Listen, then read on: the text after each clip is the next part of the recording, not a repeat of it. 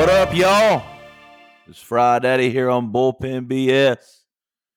I decided to start this podcast for really one main reason, and it's because I really enjoy the idea of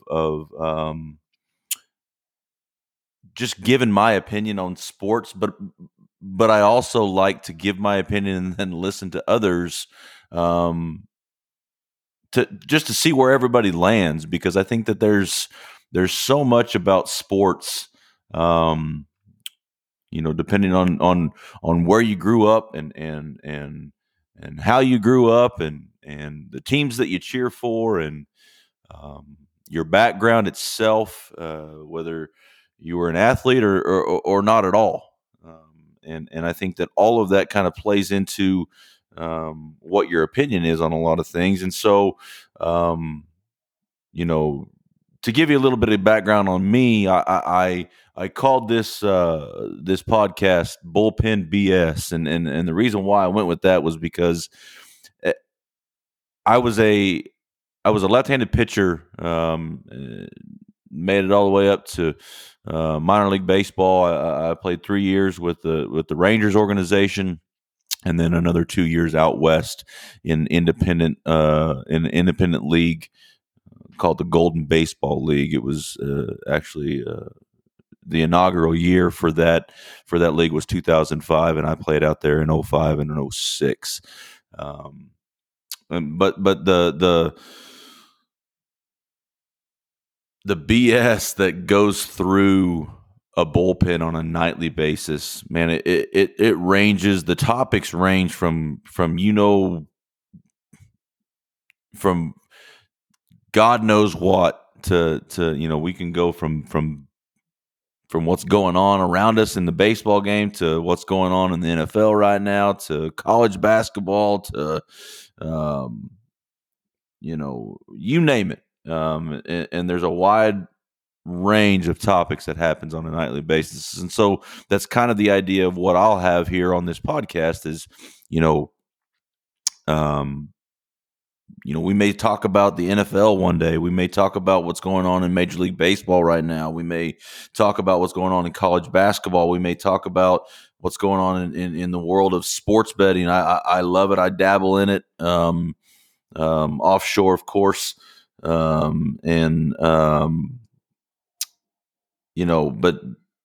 there's a wider, I love to hunt,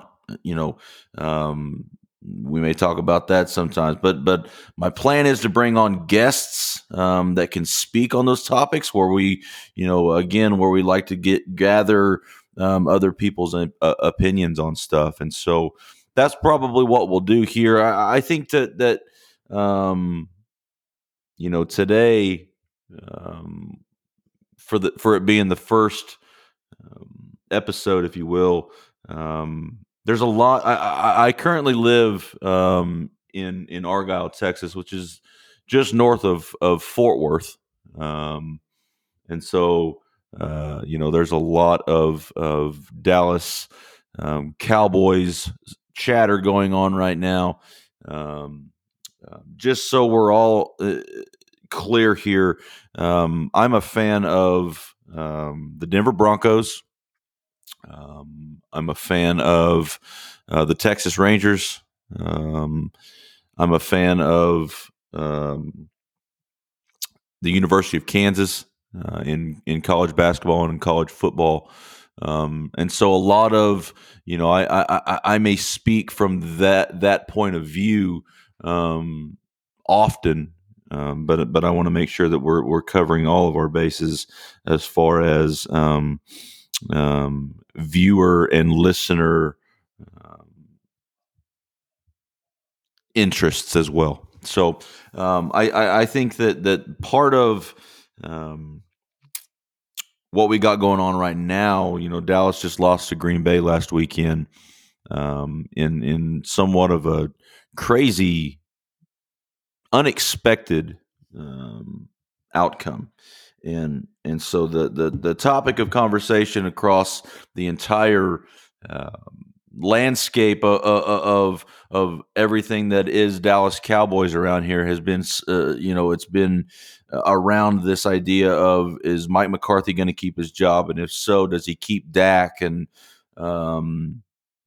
what does that whole dynamic look like? And so, the thing that I wanted to dive into today is, this idea of, when you're changing quarterbacks and or coach in the NFL, there's a lot of intricate pieces that go into that I think that the common fan don't think about. And it often gets them in trouble, kind of in a way, in this be careful what you wish for type of thing, right? And so, the when you change a coach, especially in the NFL, it leads to several different things, including, a new staff that's going to have new ideals and new schemes and new playbooks, and they're trying to implement all of that stuff on the same personnel that the former regime had. I don't know that that's necessarily. It can't be easy. I'm by no stretch of the imagination, inside an NFL locker room or organization. But I've got to imagine that when you take a certain group of players, and let's just say on defense, they were brought in to do a 3-4 scheme, let's just say, right? And then the new staff comes in and they want to implement a 4-3 scheme. And you may not have the personnel to be able to do something like that, right? And now you're asking players to be a part of this scheme that they're not comfortable playing in, because it doesn't fit their the things that they do well. I think that there was a big conversation about, Curse, the safety for Dallas, that he's a box type of safety, playing in the box, and they were kind of dropping those two safeties back and putting him in a place where he's not comfortable. He's more of a physical type of safety. And so, there was this idea that, you put, Dan Quinn's been a man defense all year. And now all of a sudden they played a bunch of zone against Green Bay. I think there was just a whole bunch of that stuff going on, right? And so, when you change coaches, that stuff changes, but your personnel doesn't. And that's got to be something that's thought about. And I think that probably, went into Jerry's thought process when he was when he was thinking of keeping Mike McCarthy on as coach, and maybe tinkering with his staff a little bit. Dan Quinn's got 5 interviews, I think, coming up this week. I think he's already done a couple. Dallas and McCarthy may have to go get a new defensive coordinator, but if there's already somebody in house that he can keep, that may bode well because of the personnel that they'll have moving forward. But I also think that there's something that's not really thought of either, that when you change coaches, when you have a new staff coming in, man, that changes the way that the organization views the draft. It changes the way that the organization views free agency.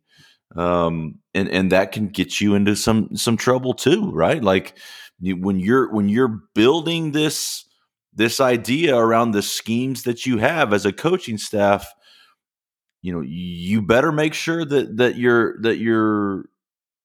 you're going to be able to hit on some of that stuff in the draft and in free agency, because for the majority, you're still going to have a lot of the personnel that you dealt with the former regime. And so, that can be tricky when you're trying to, draft players that fit your scheme, but you still got, this, smaller linebacking core that Dallas has, right? Um, and so that can be, you've got to be careful with some of that stuff that you're wishing for about changing this kind of stuff, because when you're starting over, that's not easy. I think that on the flip side of that, you've got Dak, who will, if you changed coaches, and Jerry decided not to keep McCarthy, well, then guess what? Here comes the third ideology of offense for Dak in 3 years, right? I mean, he had um, I'm drawing a blank on his name right now, but the new coordinator in San Diego, or I guess Los Angeles, for the Chargers, that was the Kellen Moore.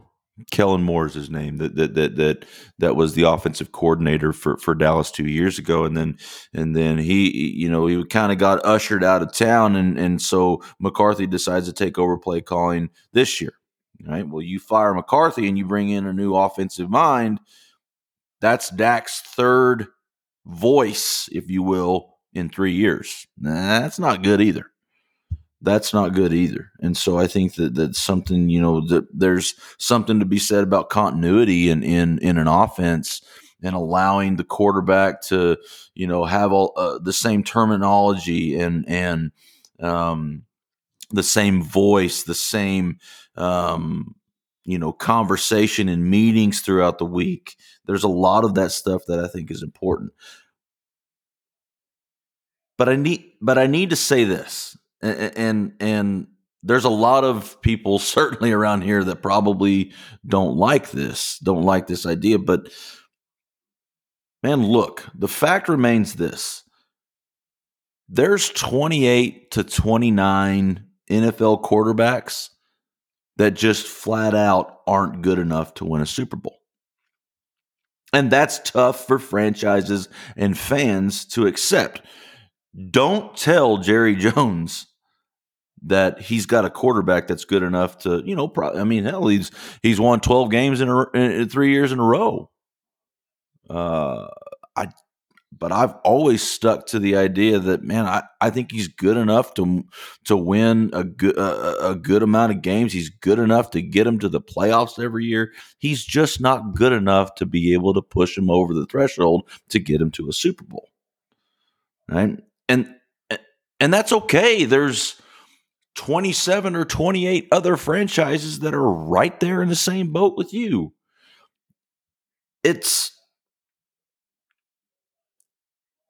I'm a Denver Broncos fan, right? We haven't had a playoff game since Peyton retired in 2015. We haven't even had a playoff game. And so, that's all honestly, that's all I've begged for the last 3, 4, 5 years. Like, yeah, it sucked. We didn't make the playoffs the first couple years after Peyton. But this whole nonsense of an organization like the Denver Broncos that was, that's notoriously been known as an organization, a model franchise that, yeah, of course we're going to make the playoffs, but do we have a chance to win a Super Bowl this year? And now it's like, man, I'd give anything just to play in January. But let's roll back a minute. I said that there's 28 to 29 quarterbacks that probably aren't good enough. So who are the other 3 or 4, right? Well, of course you've got Mahomes. I think Josh Allen's good enough to win a Super Bowl. I really honestly think that Lamar is good enough to win a Super Bowl. But we'll talk more about why I think that for him. It may have a lot less to do with him and more about the guys around him, but we'll talk about that in a minute. I think that Burrow, when he's healthy, I think he's good enough to win a Super Bowl. I really do. He's got great weapons. He's got a great roster too. But I really think that you can put Burrow with Kansas City. I think that you can put Burrow with Buffalo. I think that you can put Burrow certainly with Baltimore, and I think that he wins a Super Bowl or could win a Super Bowl with any of those franchises. And I've always been back and forth on Purdy. I don't know yet, just because of, how last year's playoff run was looking really good, and then all of a sudden when he got hurt, it was. Hell, they had Christian McCaffrey taking snaps for 3/4 of a playoff game. So, I think the jury's still out on Purdy. Do I think that he could? But sure. But I think that he's more along the lines of what Lamar's got going on. I mean, Shanahan and John Lynch, the GM of the Niners, they've done, just a masterful job of putting that roster together. It's incredible what they've been able to do. That defense is special, man. And the weapons that Purdy has. Look at making that trade for McCaffrey. I think everybody kind of thought like, ooh, man, I don't know about that. That dude he's walking with crutches more than he's not. And knock on wood, that dude's been unbelievable is not the word for it in San Francisco. He's been otherworldly and has stayed healthy and the other weapons with Debo and Ayuk and having a fullback like Juszczyk and Kittle. I think that. So I don't know. Is Purdy the reason why they're doing what they do? They'll tell you yes, but I think they're supposed to tell you yes, because he's their guy, right? So. I think that those are the guys that have a legitimate shot every year to not only make a run but win a Super Bowl. But the thing that sucks about that whole deal is, I go back to Denver and the debacle that they had here a couple of years ago in acquiring Russell Wilson. The idea was phenomenal. Hey, we're going to sell the farm to get us an elite quarterback that's going to take us back to the promised land. The idea was great. And I'll be honest with you, I was the first one in line to sign up for that. We selling the farm? You damn right we are. We'll give up the next 4 drafts to be able to get back to January and February football. And I was the first one in line to sign up for it. And man, it obviously did not work. And it really put the organization in a tight spot. Again, that's not the phrase to be used here. They're in trouble, right? They're in trouble. And so, now it becomes, okay, well, that didn't work. We've finally got another first-round pick this year. I think it becomes imperative that you draft a quarterback with that first-round pick, and then hope that you hit. But that's the problem with a lot of teams, and I think that Dallas is guilty of that. They've believed that Dak is their answer at quarterback. And look, like, it's hard to argue with them when they say that. Again, he's won 12 games in a row, 12 games 3 years in a row. And put up, there was a time this year, late in the year, where he was the favorite to win the MVP. But, man, I think that the evidence is mounting that he's not their guy. Not to win a Super Bowl. But what they've done in previous drafts and free agency is they've drafted for positions of need and have signed, like their big sign this last year, and he's great. Don't get me wrong, but he's probably a little bit past his prime. And Stephon Gilmore, and um, you know, uh, riding it out with Tony Pollard in the backfield and getting rid of Zeke. And I think that there was a lot of that stuff that they did based on, Dak's our guy, and here comes this $60 million cap hit. So we're going to ride it out, and we're just going to, you know, uh, they had drafted Overshone and in the third round, a linebacker out of Texas, and I think they were just trying to shore up different areas and pieces where I think that they, I think that they've wasted a lot of resources and a lot of years, frankly, that got them in trouble. And so,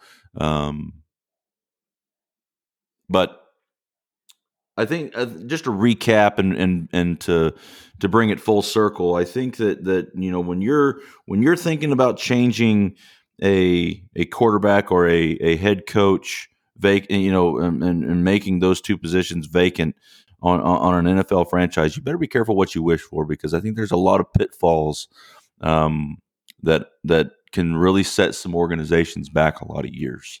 But I would like to add this. I think that it's important to know that you can have one of those 28 or 29 quarterbacks that probably aren't as qualified, if you will, to win a Super Bowl. You can have one of those 28 or 29 and have an elite roster that surrounds them and have a chance.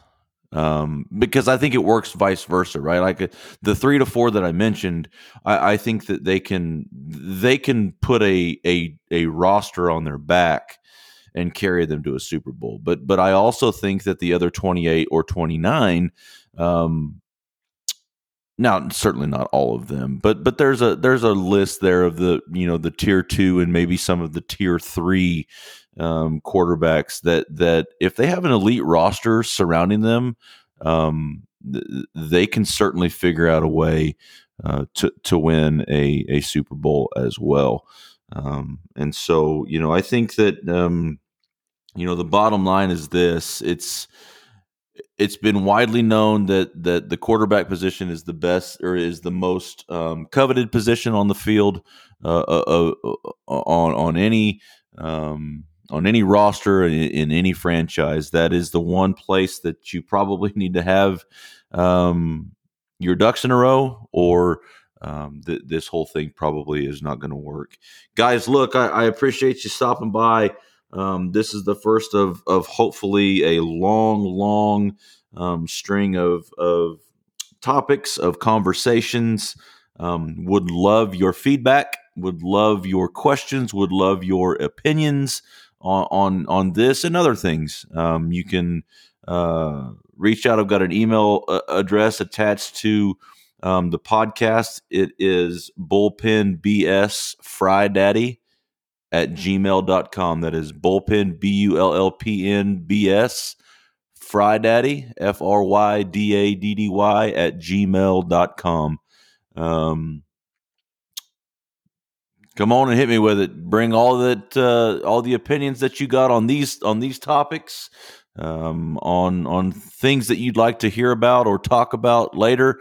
Like I said, I'm looking forward to bringing guests on and just having conversations about different aspects of the sports that I love.